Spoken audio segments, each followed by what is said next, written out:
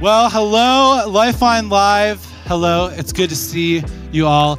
If we have never met before, my name is Luke, and I am so glad that we can be here together for week 2 of How Do I Pray.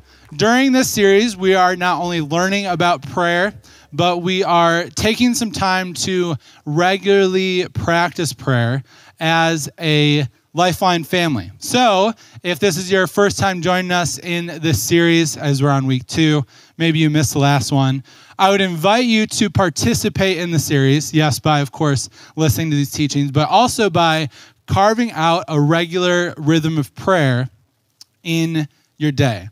It's going to be an incredible series that we're going to continue, and I'm excited for the ways that we will connect with God. But for tonight, I want to begin by telling you a little story about the time that I learned, this is a weird statement, a time that I learned downhill skiing from my grandma. Okay, are you ready? Yes, my grandma taught me a thing or two about downhill skiing. I'll set the scene for you. It was me. It was my girlfriend at the time, now my wife, Andrea. It was my sister, Sierra, my dad, and my grandma. And for just a little bit of added commentary, my grandma's name is Phyllis, okay? So we went skiing, and we kind of were doing our downhill skiing thing, going down different slopes or whatever. We kind of broke up as a group, and we're kind of doing our own thing. I remember this so vividly. Me and my dad were going up a ski lift, and we saw this person completely crash while they were going down a Black Diamond hill. And when I say crash, it was like the type of thing where it's like one ski goes this way, another ski slides into the woods, there's a hat, who knows where. Like, it was a full-out spill. So my dad and I are talking, we're like, oh my goodness, like, that person really fell. We should go see if they're okay. So we take the smaller hill, the long way, we go and check on them. And as I'm on my way to checking on this person, I come to find out that it was my grandmother that took this spill. I saw my grandma try to bomb a master hill and totally fail. Now, before you start getting sad about this story, my grandma ended up being fine. She had some bumps and bruises. She took a break the rest of the day. She ate cheese fries in the lodge. She was having a good time, but it was insane. And she taught me a thing or two about downhill skiing. First lesson was, don't try to bomb a master hill if you're not ready for it.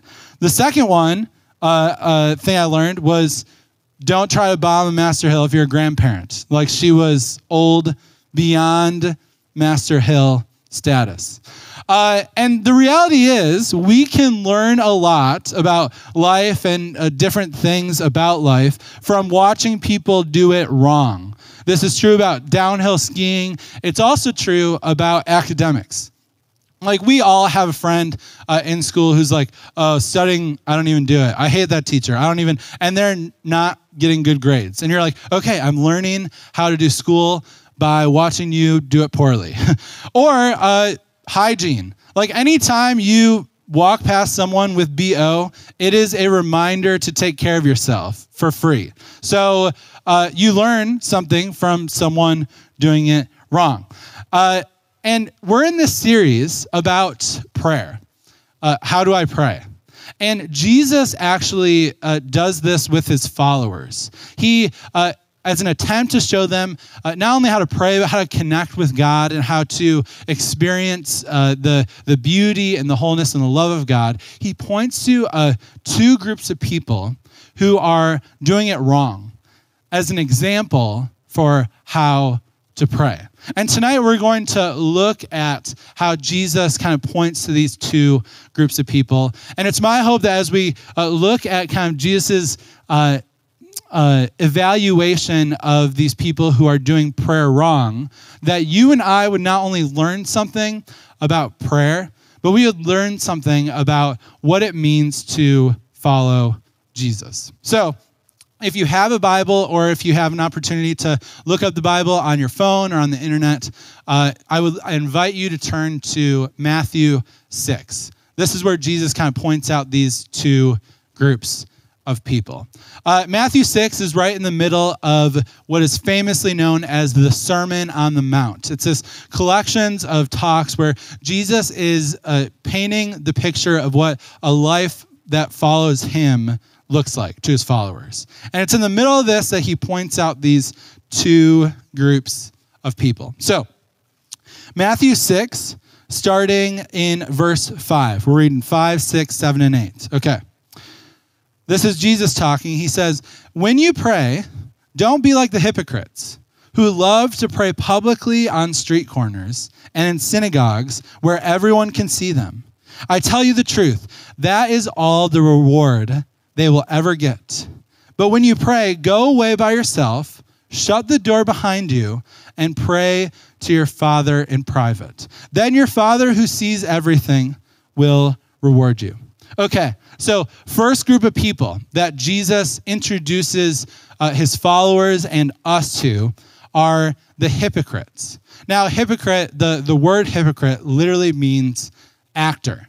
It's like they are acting. And Jesus tells this story. He says, these hypocrites will stand on the street corners and pray publicly. They will make sure their prayers are heard in the synagogue because they are wanting to be noticed by people.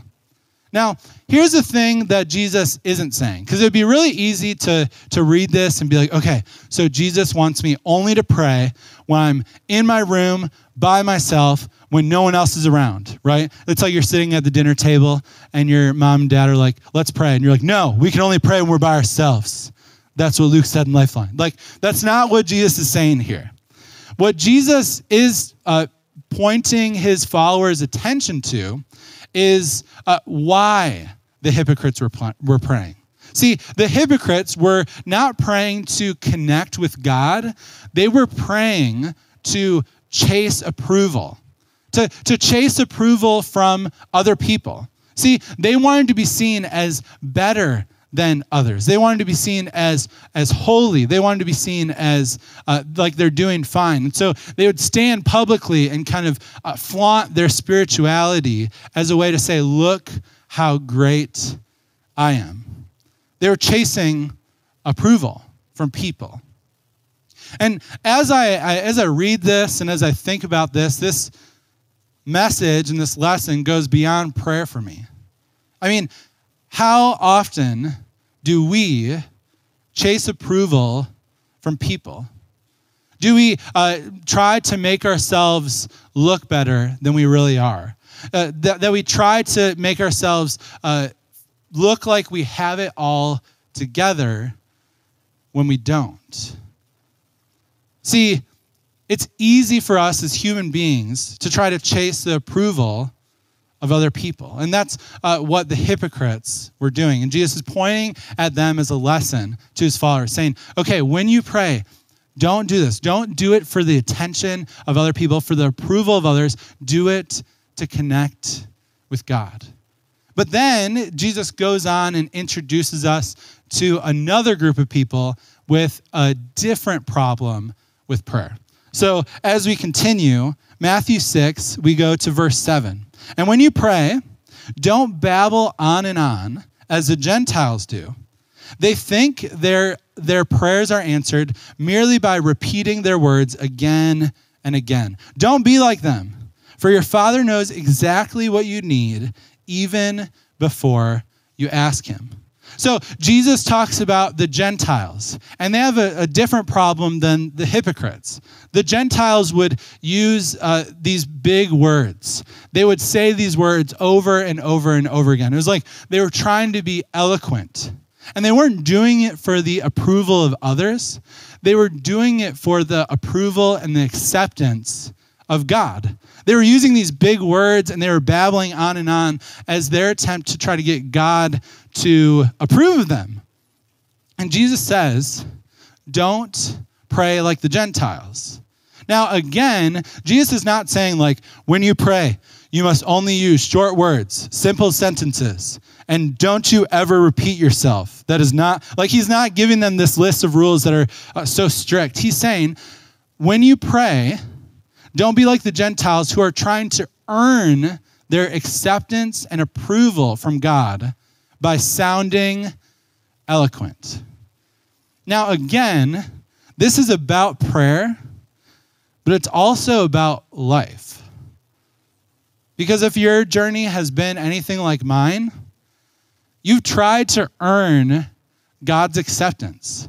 Maybe it's through long prayers or being eloquent in your prayers, but maybe it's through just following the rules. Like you're trying to be a good person, you're trying to avoid the bad things and do the good things, and all along you're feeling like if I do these things, avoid the bad, do the good, God will love me more. And this is what Jesus is pointing out. He's saying, your Father already knows what you need. It's like stop trying to impress him and rest in him. And maybe you've dealt with this too. You think like, I do good, I'll be loved more by God. I follow the rules, God will appreciate me more. He'll be less disappointed in me. But then you make mistakes and you become disappointed in yourself and you even hate yourself.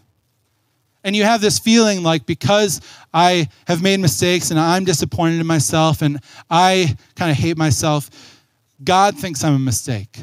God's disappointed in me. God doesn't love me as much as he used to.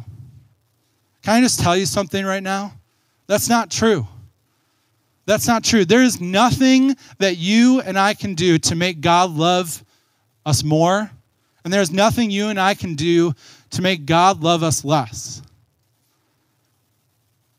And maybe that's something that you needed to hear right now. Maybe right now, you just need to commit to stop the chase.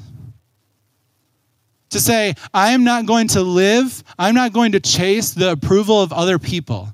I'm not going to use spirituality and following the rules to make myself look better.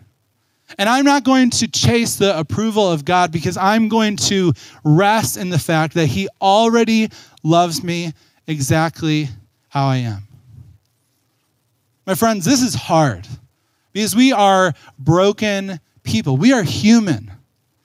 And so maybe you're sitting here tonight or whenever it is you're watching this or listening to this and you're like, okay, that sounds great. I don't want to live for the approval of other people. And I don't want to live thinking that God doesn't love me as much if I make mistakes. But how? How do I make that happen? Right now I want to tell you. One of my favorite passages in Scripture is found in Psalms 46:10. And Psalm 46:10 says something like this: "Be still and know that I am God." Let me say that to you again. Be still and know that I'm God. There's something about stillness for me that when I quiet my soul and when I slow down physically too, when I clear out a space in my schedule to be with God and to pause, I recognize more clearly that I don't have to live for the approval of others and I don't have to chase the acceptance of God. I can rest and position myself to receive the beauty and the love and the wisdom of God in prayer.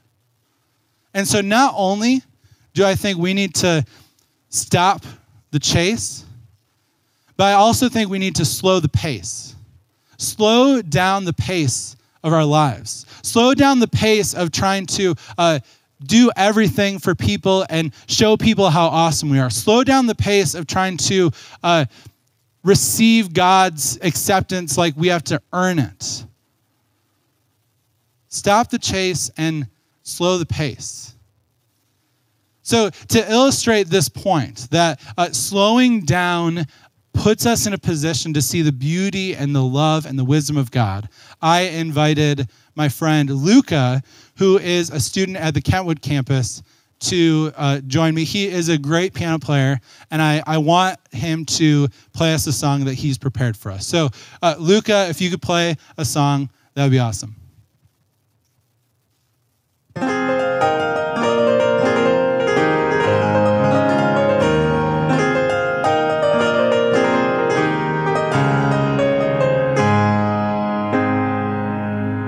Okay, Luca, that was impressive, I have to admit. And how fast he played that thing, although it was impressive and I could never do what he just did, it wasn't how the music was intended to be played. It sounds cool, it sounds fast, but it also sounds a little chaotic. But when Luca slows down the pace, when he relaxes and plays the music how it's supposed to be played, it puts us in a position to hear the beauty of the notes. So Luca, now play it slowed down.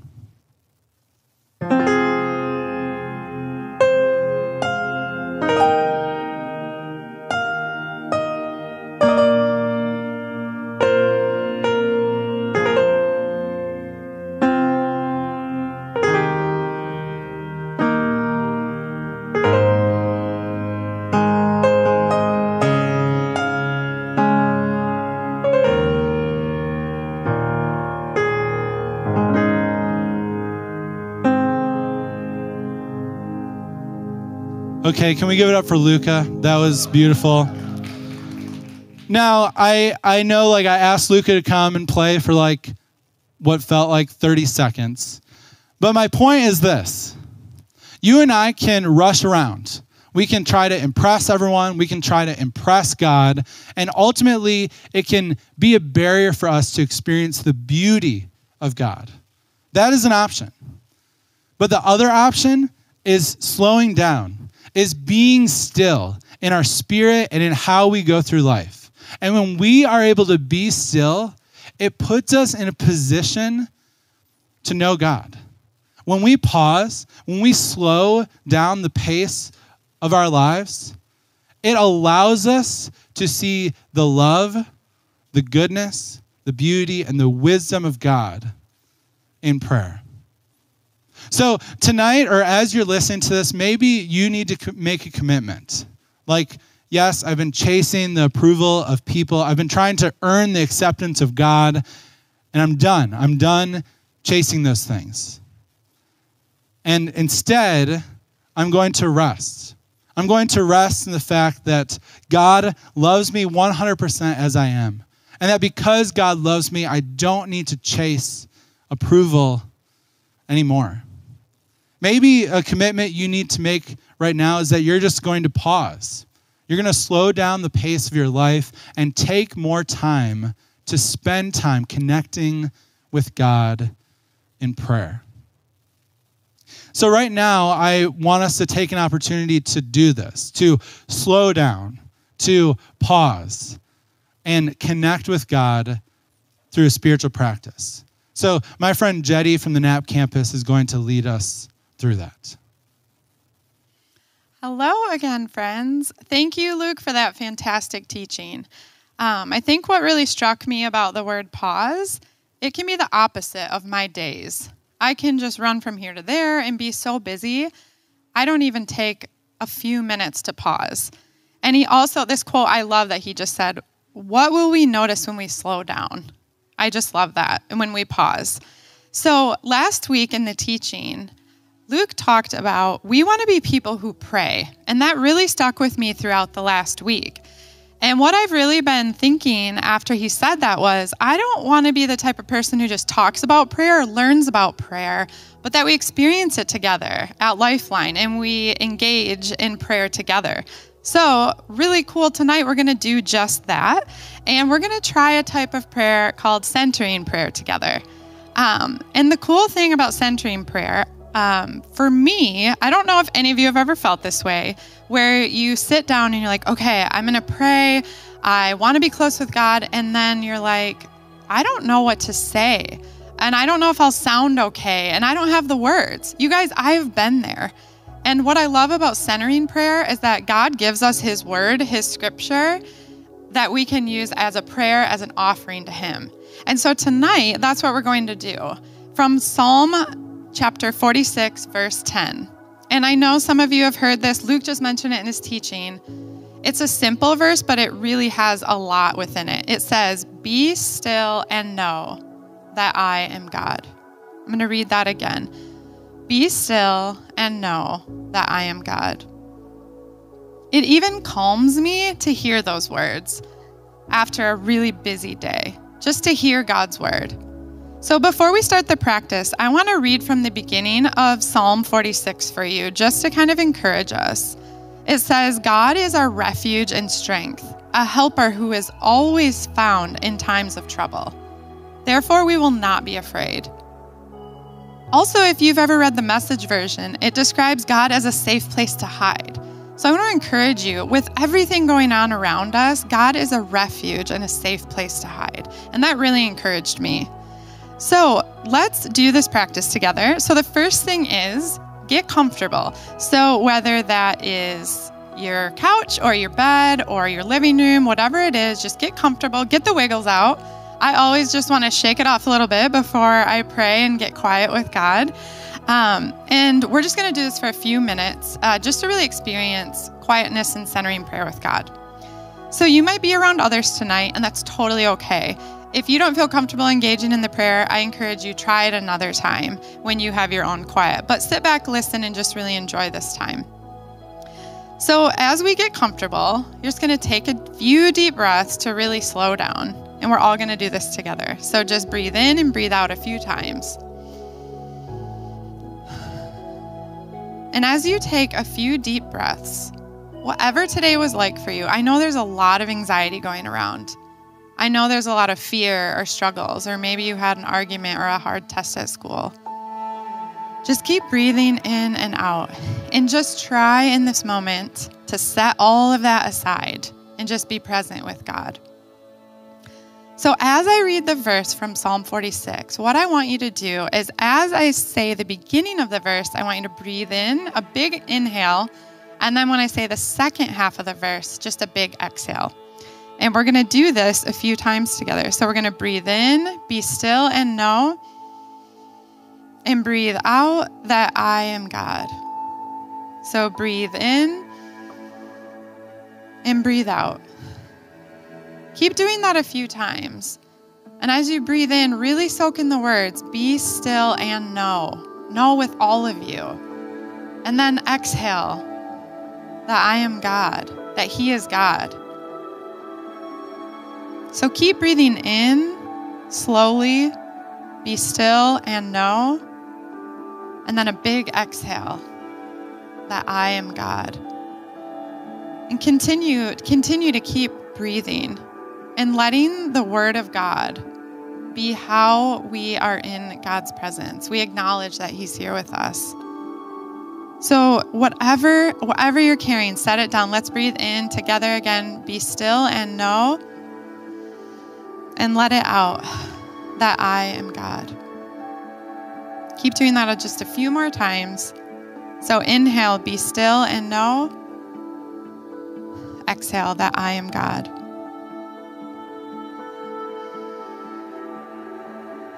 And one more time together. A deep inhale. Be still and know. And exhale that I am God. And I'm going to pray to end our time together. God, I just thank you for today. I thank you that we can have Lifeline Live. God, we thank you for your word. And we thank you that it is never changing and always here for us to meditate on, to pray with. God, may we be inspired to spend time with you, to just be with you. God, we're so grateful for Lifeline and all of these students and our leaders. And so we just ask that you would be with us as we end Lifeline Live tonight. We're just so grateful. We love you, Lord. In Jesus' name, amen.